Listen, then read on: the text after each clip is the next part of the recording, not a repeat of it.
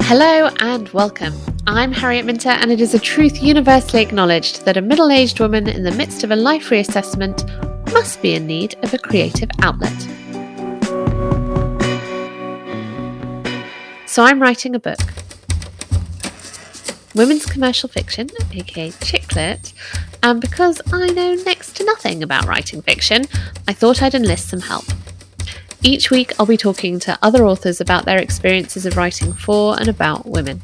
If you're someone who's looking at your life and wondering when they stopped being brave enough to do the things that scared you, then this is the podcast for you.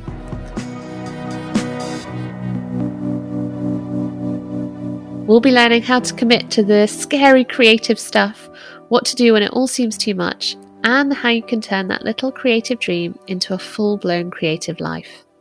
Whether it's writing, painting, dancing, or skydiving, I want this podcast to be something you listen to when you want to be inspired. And when you're done listening, you'll have some practical tips to take you forward.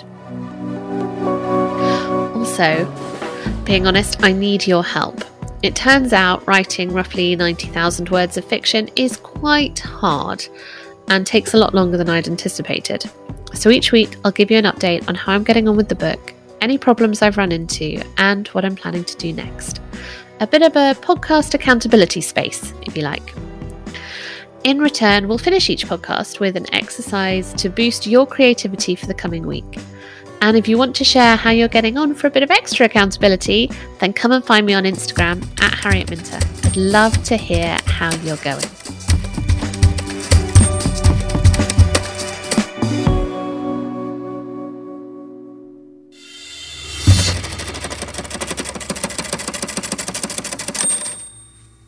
This week, I'm declaring that it's a truth universally acknowledged that there are a few things more enjoyable than lounging by the pool in balmy weather with a cocktail in one hand and a pun-laden bonkbuster in the other. Yes, this week's episode is a pun-ridden orgy of delight with the wonderful Daisy Buchanan. Daisy's first book, Insatiable, is a full-on romp filled with longing, lust, and sex parties. One of the things I love about Daisy's writing is that she makes me appreciate just how hungry we can all be for life, and it exemplifies the extreme pleasure that appears when we fully embrace our own desire. In our chat, we went deep into what it means to really write about female desire and why we need more of it. You'll hear us discuss our love for a dirty book and the impact these books can have on young women and their sex lives. And we'll look at just why I talk a good feminist game, but seem to keep writing with a male gaze. Daisy is an incredibly generous author, and her love of writing shines through. We get to talk about the reason we both write, to explore women's lives and tell their stories. Here she is. Joining me on this week's show, I'm very excited to have one of those people that I've sort of seen throughout my whole journalistic career, and I've been lucky enough to read her writing, and I've been lucky enough to commission her to write for things that I was doing, and I've sort of just loved her writing ever since I first saw it. She wrote some brilliant non-fiction books, and then she wrote a fiction book, and I thought, oh, that looks quite fun. I'll give it a read. And it just delighted me from start to finish. So I'm very excited to have the beautiful Daisy Buchanan. Hello, my love. Oh, Harriet, it's so nice to see you. And that glowing intro, thank you so much. That's so generous of you. That's a heck of a thing to live up to. I will do my darndest. Well, I know you can, so it's fine.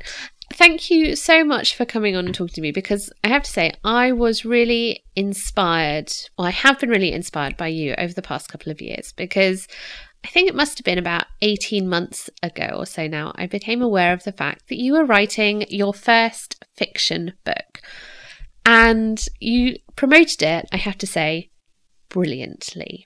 Absolutely brilliantly. So if anyone hasn't seen Daisy's first fiction book, Insatiable, it has the most beautiful kind of bright orange cover with an orange on it, and it's just delicious and succulent and delectable.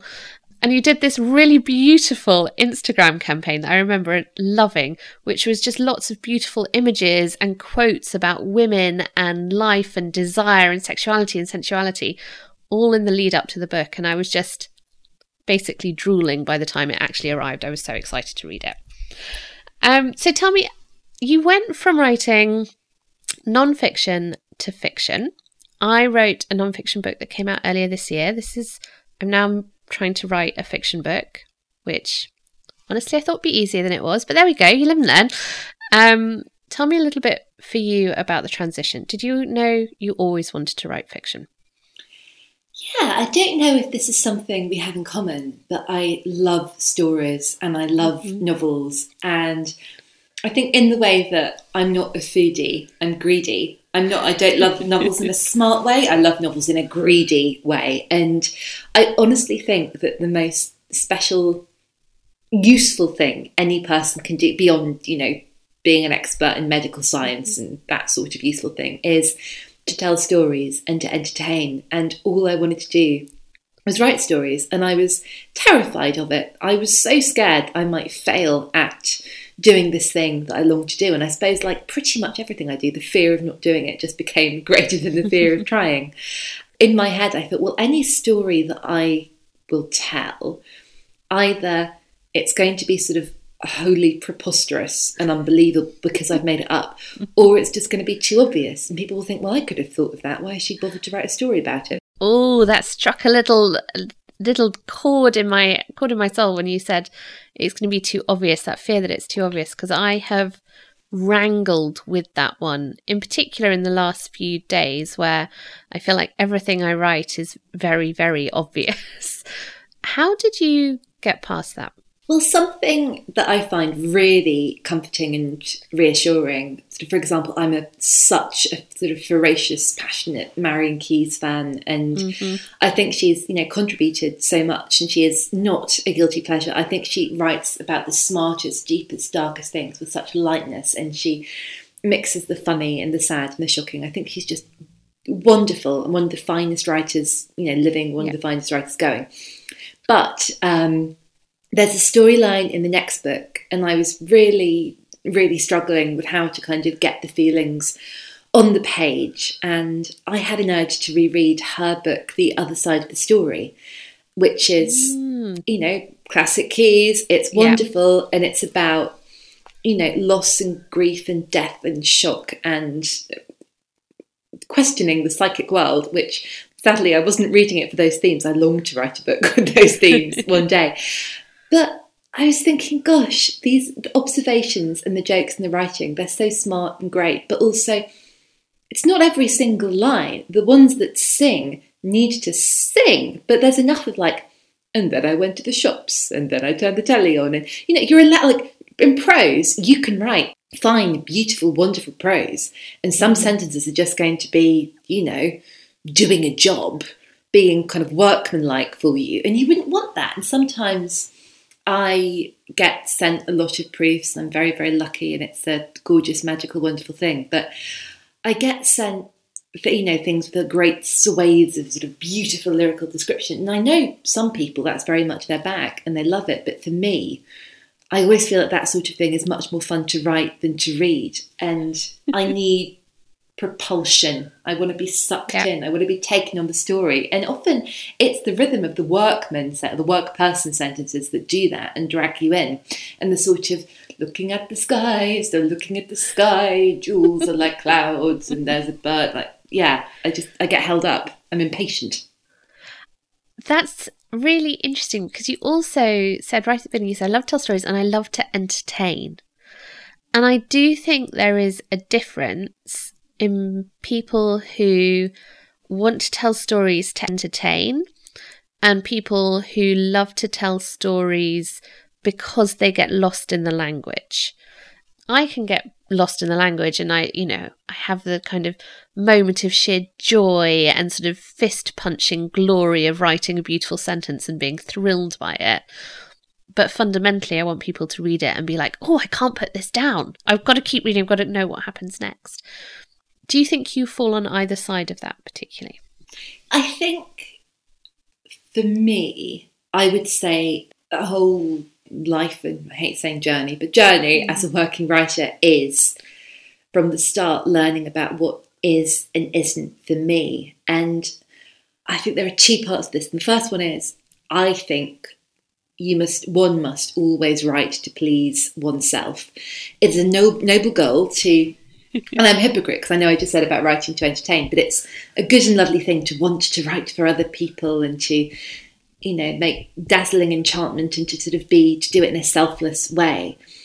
The rewards for writing are so varied and complicated and frustrating and nebulous that if you're doing it to please anyone but yourself, you are going to get resentful and frustrated and miserable. So with that in mind, I think if you want to write the dazzling sentences and if you want to write for you, then absolutely do that and be motivated by that glorious thing. But I suppose the other thing I've got in my head is I'm writing for myself as the reader, trying, not always succeeding, but trying to write something where were I to get it through the post, I think, oh, this looks all right, and not, oh, she's at the trees again, isn't she? It's so true. You want something to land on your doorstep and be like, oh yeah, I'm up for this. Not, oh yes, I should read this, shouldn't I? But then, one is allowed and one can write something that is so as propulsive and immersive and joyous. And I'm really bridling against the word cosy because lots of the books I love, cosy is the closest word, but there's something twee about cosy that I don't think is fair and just misses the mark. There's an elegance and sophistication and a bite that I think people don't remember. And I'm not wild about a lot of, they've just been reissued by W&N, and I'm not wild about the cover art. It's too cosy for me, but we can come to that about how we judge books by our covers, and when you're sort of in that realm, and I have got so lucky with my covers. It is like winning the lottery, truly, because I love them with all my heart and they have nothing to do with me. I mean, let's be honest, they are sexy covers. They're sexy covers. I mean, there's some brilliant art design going on there. There's this woman called Becky Guyat, and she is brilliant. And I remember, because we've just done the cover reveal for Careering in these bottom times, I've been making some shonky Instagram reels. And I knew that Becky was going to be making the cover for Careering. And I'd had an idea of what to expect. So I was really, really delighted with it. But honestly, with Insatiable, still now, and I think it's really changing and it's getting so much better for quite a long time in the realms of women's commercial fiction. Yeah. I was imagining a sort of skinny, cartoony girl with long hair, maybe chasing a hat. And I was just so happy and relieved and delighted. And I was like, this is sexy, this is serious, this is sophisticated business. No one's lost their hat. I wanted to. I am going to just follow up on the comment about cozy, actually, because it struck a chord with me. Because I have just come back from doing a writer's retreat. You can tell that I've thrown myself into this. This is what I'm like about everything. I get an idea and I just throw myself into it 1,000% and ask myself, what holidays can I go on based on this idea? So I've just come back from a writer's retreat, and there was this absolutely lovely, lovely man on this writer's retreat, but he was in his late 20s. And he loves his deep, dark literature, right? He loved literature with a capital L. And I talked about my love for our beloved Marian Keyes and got quite vocal about my view that if she'd been a man and writing about men, everyone would be calling her the next James Joyce, and it's just because she's a woman writing about women they don't. But he described my love of that particular sort of fiction as cozy fiction. Cozy fiction. And I pointed out that actually this cozy fiction has run through the books that we have been reading for centuries, that a cozy classic might be Treasure Island, which isn't particularly kind of cozy, but when you read it, you have that cozy feeling to it. Why do you think we are a bit dismissive of this literature? It's so interesting, isn't it? Because as you were talking then, something that I often think about is I'm not a reader of thrillers. I'm delighted by people who take joy in them. I feel like it's probably coming to me. I think in maybe 5, 10, 15 years, I'll have my yes, this is what I want. And I love a bit of classic Christie when I'm in the mood, but more often than not, I just don't love misery and violence and murders and darkness. And I think that life is hard enough for everyone, and I don't really fully understand why you put yourself through that. But I think that for a lot of people, it's like bizarrely cozy. I think it must be that people are weirdly comforted by, you know, plumbing the depths and knowing how grimy and unsettling things can be, and then coming back in the room and thinking, oh no, I feel like the coziness of my actual life is amplified because I've been through this horrible dark experience. But yeah, I think into the sort of mid to late 20th century was the term like domestic fiction banded about. Yes. And something that I think must be really close to your heart, not to assume, but it's so recent in the scheme of things that women have been permitted any kind of life beyond the home. You know, we're so new to participating economically. I've just finished Lucy Mangan's Are We Having Fun Yet? Which I don't know if you've I have read it yet. Yes, and I just tore through it, and I love, and it's so funny and it's so furious, and it's the sort of thing I can see that kind of guy like dismissing as being a bit twee and a bit cozy. I'm like, no, it's such a brilliant observation about how women are shafted and how the patriarchy persists even in households, and how just no one really notices why things have gone so badly wrong. It almost made me want to protest. I mean, I don't think I want to have children, and there is a bit of me that kind of thinks, this is my protest. I honestly don't think any woman can or should have children under current conditions. And, you know, I'm an auntie of 4. There are so many women I love and adore who are doing it. And I know also lots of, you know, brilliant co-parents and people who are really making it work. But also, no matter how committed people are, society is just not set up for this. And what Lucy Mangan has done is written this really funny, furious, incisive attack on society, and pointed out that we're storing up all of these problems for ourselves, and how can we need to overthrow things. Or that's what I came away thinking about. I mean, she's not really. She's more equivocal than that. I don't think she's advocating for an overthrow. But I'm like, how is this book cozy when it has stirred me so? Well, I think that's also what I feel about a lot of women's fiction, which gets dismissed as being cosy, is that when you read it, the themes are not. The themes are not cosy. The themes are violent and dark, and the best women's fiction, I think, and I definitely want to talk to you about this, really brings out the shadow side of being a woman, like the kind of the darker emotions that we go through, the more difficult periods. And I am always then really confused that anyone can dismiss that as cozy, that's a sort of, that's a jolly read.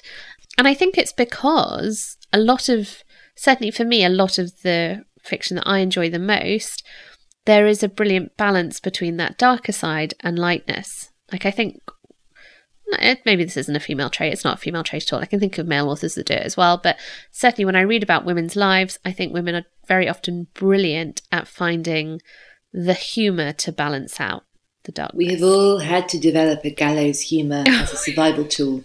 We really have.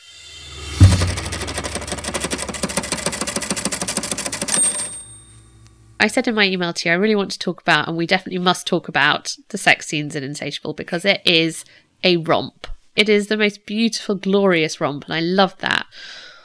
But it's Thank you. A romp on top of a woman who's going through massive emotional turmoil in quite a dark part of her life. How do you balance that, or how did you balance that, the dark and the light? I did want to say something that is important to me. I definitely have moments where, for the most part, nearly everyone I've had a conversation with Insatiable about has been so supportive and generous and lovely, and they have really enjoyed it. And I've definitely I remember, you know, the other books that came out around the same time. If there was a review, there'd be the other book that was like dark, serious, brooding, majestic, and insatiable would be the, and finally, in the review, it's like, this is fun. But then, yeah, I wanted that. And the readers I've spoken to, there are so many women who are not necessarily, women who don't maybe feel like regular readers, or who maybe consider themselves readers, but that there was something about that they felt they could pick it up and touch it and make it part of their lives. Violet, I had in my head as someone who, she just doesn't think anything can get any worse. She's in that weird state where she's so vulnerable and she feels like she has nothing, but also that strange sort of something broaching privilege, and that she sort of feels quite tough, and that her vulnerability is something that emerges. And actually, that was the very first kind of sets of editorial notes I got when we were trying to sell it. And there were a few people being like, she's a little bit, you know, wet isn't really the best word to use. But yeah, I think she's just too, it's not like heart on her sleeve. Like, you can see her organs and her skeleton, and it was the emotional explicitness was a bit heavy, and I had to pull it back a bit, and I had to kind of work out a way to make her evolve. And I think that hopefully the humour is part of that. I mean, what I really loved about writing her was I think she's funny, and she can be bitchier and snarkier than I will ever allow myself to be in real life. Oh, that's interesting. Do you think, because so often we kind of assume that people's characters are them, right? So we make that kind of very basic assumption that we're only writing ourselves. But I wonder, for you, was this a chance not to write yourself, but actually to write in sometimes some of the things that you want to say or would have said, but because we live in a real world with consequences that we can't write, we hold ourselves back from? Yeah, but there is something liberating about fiction, because you know you're writing about humans being human, and fiction is only ever good or interesting if you're writing about humans being human in a massively flawed way. And so I think that is really liberating in a sense, and it's like emotional VR as well. Yeah. I've never been part of any exciting, sexy orgy scene. I really wish I had, but also I don't think I could have written that book if I was describing something that I'd lived through and known. I've always loved, dirty books and sort of filthy fantasies and making things up. And I also think that it's a safe way of experience if you're, being sexually explicit. I mean, I've also always loved a good dirty book, and I think from things that I've read that you've written and things like that, I feel like we had quite a similar experience at kind of our kind of teenage age of like finding the dirtiest books we could and reading them under the covers and then passing them around our friends at school and that sort of thing. And Jillies and Jackies. Absolutely. Every time. It's a love that never, ever ends. I have to say, I have tried writing a sex scene. It is hard. And that is not a pun. It is. I mean, everything I wrote, I was like, oh, Harriet, this is so cringe. Do you have any tips? And what is it like when you give it to your first readers? So with Insatiable, I had recently reread a book called Look at Me by Anita Brookner, which is about a youngish woman, and she's in her 20s and her mother's died, and she's sort of on her own, and she's been left one of those like weird mansion block flats at Kensington and Bloomsbury, Brookner land, and she becomes friends with this very glamorous couple. And I remember reading as a teenager, and there's definitely a weird vibe, and there's nothing explicit, and there's a sort of an unspoken sadness and darkness, but the book is very, very funny. But there's sort of something in the air that is never really spoken of, and the sex just sort of hangs around like smoke, and they don't have sex, but you wonder who has thought about it, who wants to. And so I kind of went from there and thought, what would it be? And I had to write as though no one would ever, ever, ever read it, and almost sort of go to the bottom of the ocean with it and have this sort of... And I suppose as well, I was thinking about, you know, there are some bits of Julie Cooper, and I love Julie Cooper with all my heart. Me too. But I think her sex scenes, you know, audacious for their day. Now there's lots of punning. But there is some, like, I still remember there's a bit in The Man Who Made Husbands Jealous where I think that might be when we first meet the evil Ranaldini, who's this terrible, creepy character. Creepy character, but also kind of hot. And you know, like, in real life there is no way. But there's this one bit where noises are heard, and Lysander, I've never quite decided how I would say his name, sort of goes for a look, and Ranaldini is in like a barn or somewhere where horses are kept, and his demonic mistress Hermione, who's this very obnoxious opera singer. Hermione's very beautiful, but Daisy has a big bottom, and she's in nothing but like long riding boots on her hands and knees, I think, while Ranaldini's like whipping her. She's doing horsey role play. And I kind of thought, I don't want to assume anything of Julie's life and experiences, but I'm guessing that came from a hilarious and filthy bit of her imagination. And if she can write that, you know, why don't I just sort of see what happens? I suppose, I wrote to titillate myself rather than to capture something or document something. I think Shirley Conran, who wrote Lace. Yes, yeah.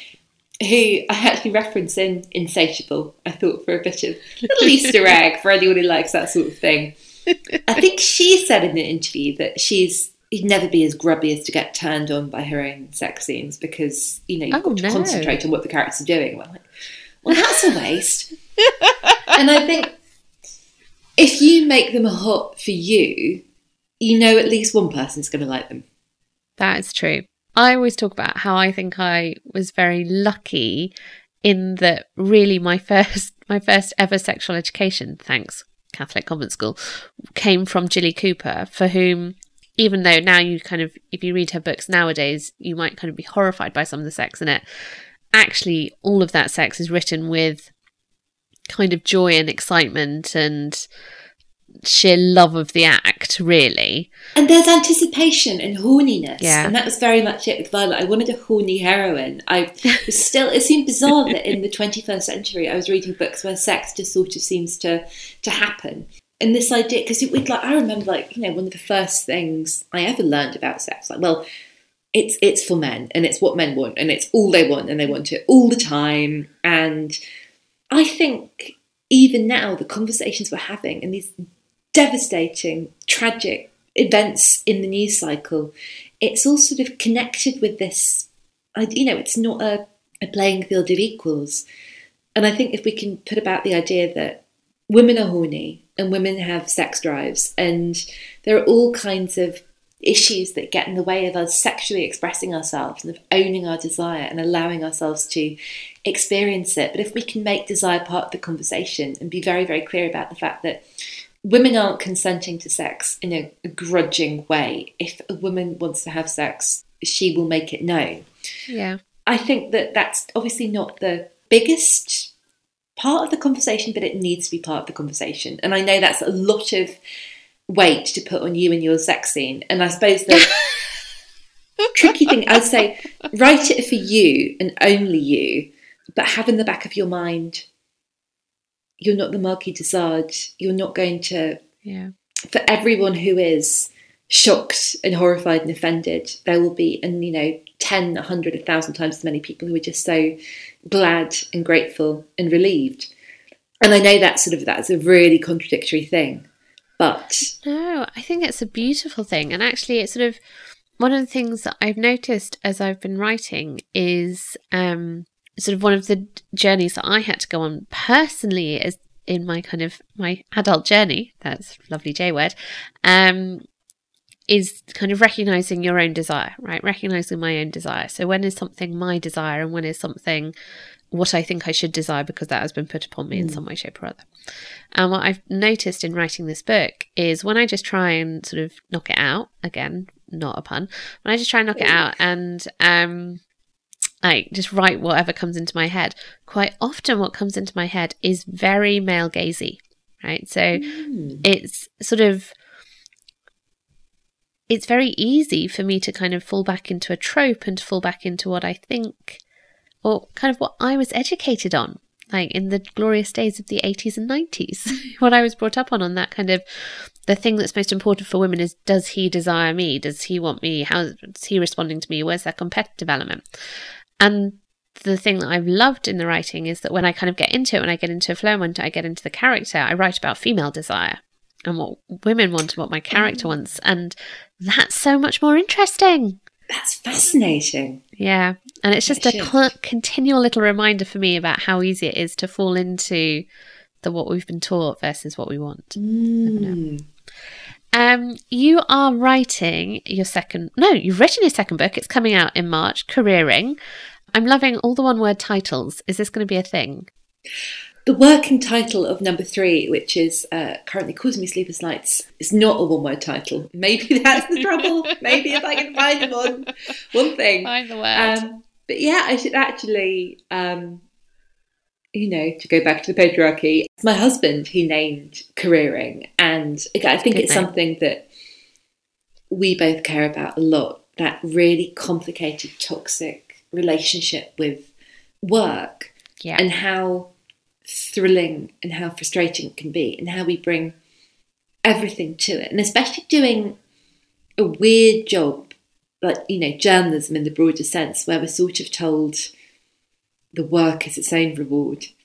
And I remember kidding myself and telling myself that for sort of, I was going to say for the first 3 or 4 or 5 years, but no, I think after about a year, I was like, I would quite like the reward to be financial now, because it's really hard to live. It's been lovely.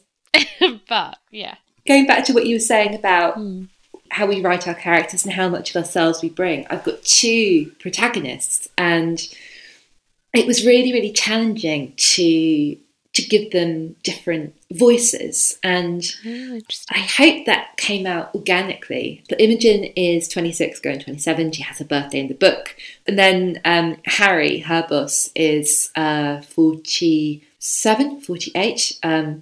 Imogen was just kind of a bit too young, and I didn't want her to be quite as cynical as Violet, but then I think she is cynical in a very different way, and she's had a sort of a harder, darker past, and there's to work in a world where she's sort of surrounded by posh girls and she just isn't one, and she's trying so hard to make a go of it in an industry where you just need so much parental support and money and room to fail, and she has absolutely none of that, and she's thrown so much sort of bad time after good, and she feels like she can't really afford to stop, and she sort of backs herself into a corner. And I think there's a combination of being really bitter, but also you have to keep deluding yourself, otherwise you just lose your mind entirely.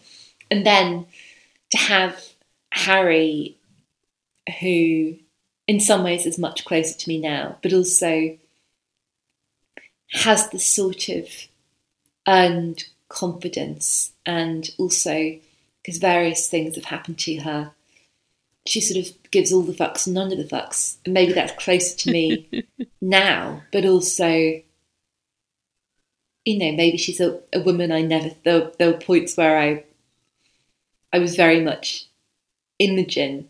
And, there are real Harrys that I've worked with, who I've loved, who I've, thought, how can I be like you? When will I be like you? I mean, I think that's sort of, when you were doing that, I thought, gosh, that is like all of us as we age, we see ourselves at that horrendous struggle point. And I absolutely remember having these early on in my career as well, where I was like, oh God, I just want out of this, but I've put so much time and effort into it now. What am I going to do? You're like, if someone had said, look, tomorrow you can get out of bed and you can be an accountant and you'll get 40 grand and no one cares that you can't do maths, they'll just Look at teach your you, calculator. and it will all be fine. And just have to put a suit on, stay in the chair, 40 grand a year, give up all your hopes and dreams, but, you know, safe. Yes, I would have been yes, so please. happy. Take it. Lovely. Done. Thanks. So tell me finally, like, you did do the unsafe career. You worked your way through it. You got through it. You now have an actual career as an actual author. Would you have believed that at 23, 24? And what is it like? I'm not sure I believe it now, to be honest. I never, ever, ever want to take any of this for granted. And you know what? I think about this all the time. I'm so lucky in that I've written a handful of books now, and I've done some like ghostwriting, and I've helped people with their memoirs. And even before I wrote non-fiction that sold in a very moderate way. The scary thing is, I really, really, really hope that I write other books people like. I might not. There will be books that I write where if I'm really, really lucky and I keep getting to people that, oh, she's gone off the boil a bit, that's not as good as I... So I think I've got to keep remembering to be very, very selfish at my core and do it for me and do it for the stories. And also, I'm sure you know this from publishing and the work you do and the life that you have, but now more than ever there are so many public things you do, and the publication period, there have been moments where I remember when I was at Bliss, I wrote a feature about a company that you could pay for like weird experiences, and it was like be a star for a day. And you'd have like a fake red carpet outside your birthday and have loads of photographers. Or even like you could pay to be chased by fake paparazzi. Like, oh, what about that? Ooh.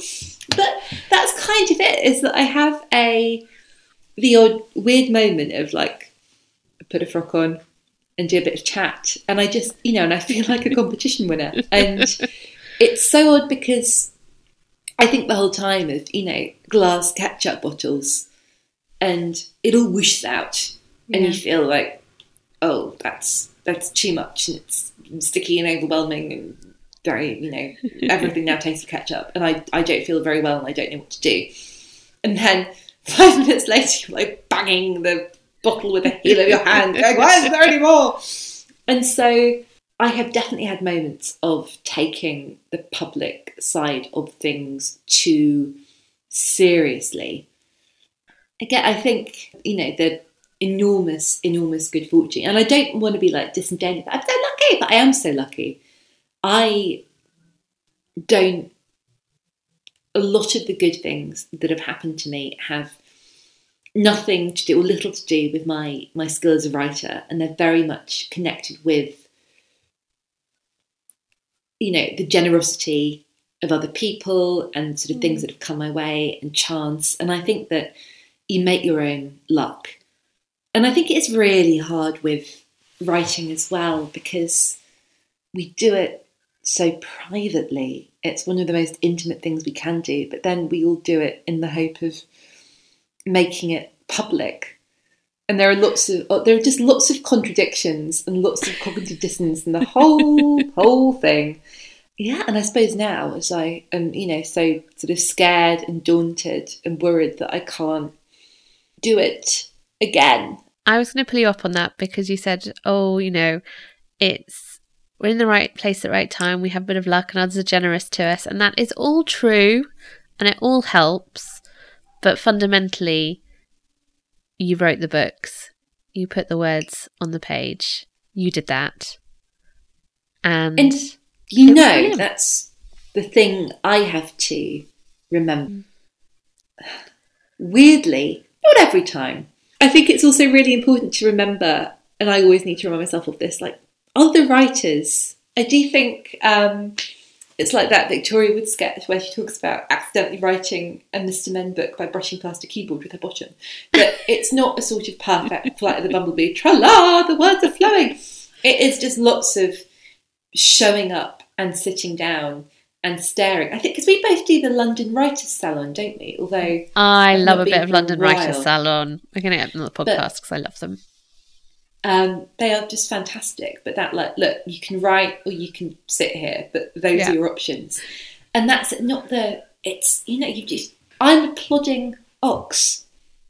And that's when you're writing, all that brings us back to, and then they went to the shops and then they sat in the chair. And yeah, so much of it is you want to be a firework. You want to be this magical, spectacular, dazzling display of writerly brilliance. But yeah, it's not the kind of, you know, stunning, shocking, dazzling, magnificent talent that gets you there. It is the plod. It is the methodical oxing. I love that. And I think that is a beautiful point where we've come full circle, actually. We've come beautifully done. Love that. It's like you're a pro. It's like you've done it before. Daisy, thank you so much for talking to me. If you don't actually already listen to Daisy's brilliant podcast, You're Booked, I cannot recommend it highly enough. It's so delightful. It's just brilliant authors talking about the books they love, which is in itself a genius idea. Loved it. So please do go listen to it. And if you haven't read Insatiable, you can buy it now. It's joy. You're going to love it. And Careering, you can pre-order. It's out in March 2022. And pre-ordering is basically like a gift to yourself. Every time I pre-order a book, I think, oh, it's nice. I'm quite excited to read that when it appears. Forget about it. And then suddenly one day a present arrives on my doorstep. From me to me. It's so true. And it's lovely to do it from indie bookshops as well. I say this because about a month ago, I got a package that I wasn't expecting. And I had ordered brilliant Bob Mortimer's biography called And Away from a really lovely bookshop called Fox Lane Books. And I live nowhere near Fox Lane Books, but they do deliver. And it was signed. And I was like, yes, well done, past me. Good work.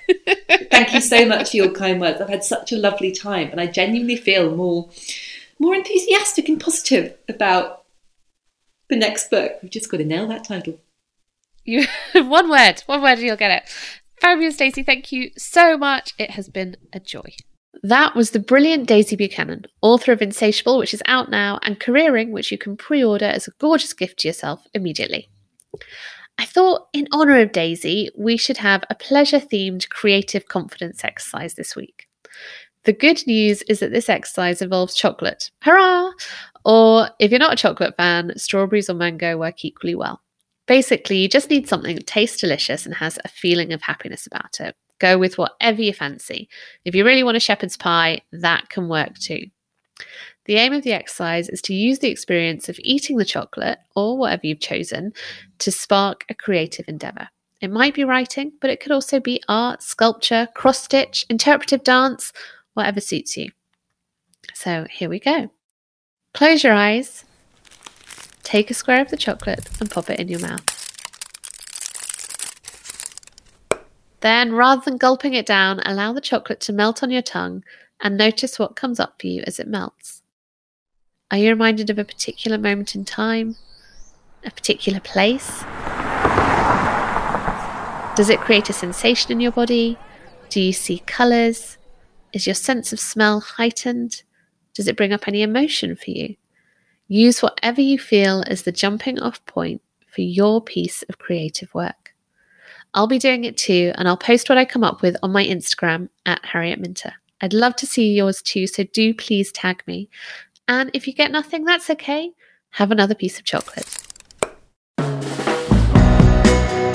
If you've enjoyed this show, it's new, and one thing that really helps us is if you rate, review, and subscribe.